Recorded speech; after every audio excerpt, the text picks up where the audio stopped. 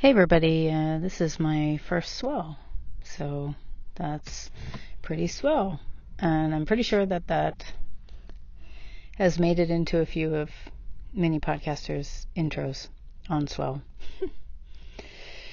So I wanted to read something. I've been thinking a little bit about audience, how we think about audience when we're writing. And I just want to read this short piece.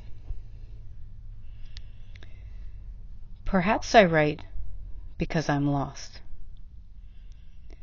and I think someone else knows the way. People say this thing about writing, that you should know your audience. Maybe this is not just writing advice, but life advice. A word of caution to always know who you're asking, because writing did always feel a bit like begging. And in writing, the call and response never really required the actual presence of the audience.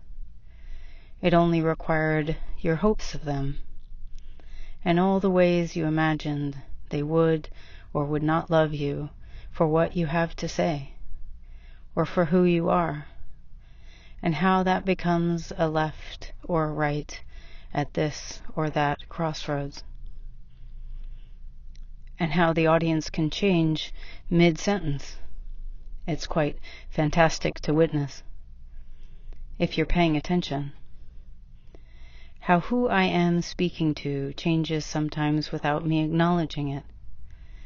I think it's true that who you are speaking to while you are creating anything matters almost as much as what you are saying. I think writing is a bit like a portal to another place sometimes. A wormhole navigated by consciousness, a way to create fluid form in formless space.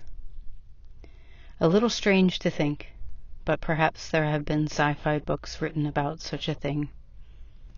How one travels and betrays space and time to reach another mind, a consciousness in conversation with a void, which each side fills with their own expectations of the other.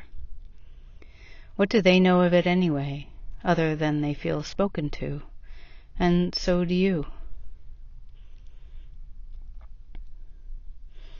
Thanks so much, everybody, for listening. And as always, take care of yourself and each other. And much love.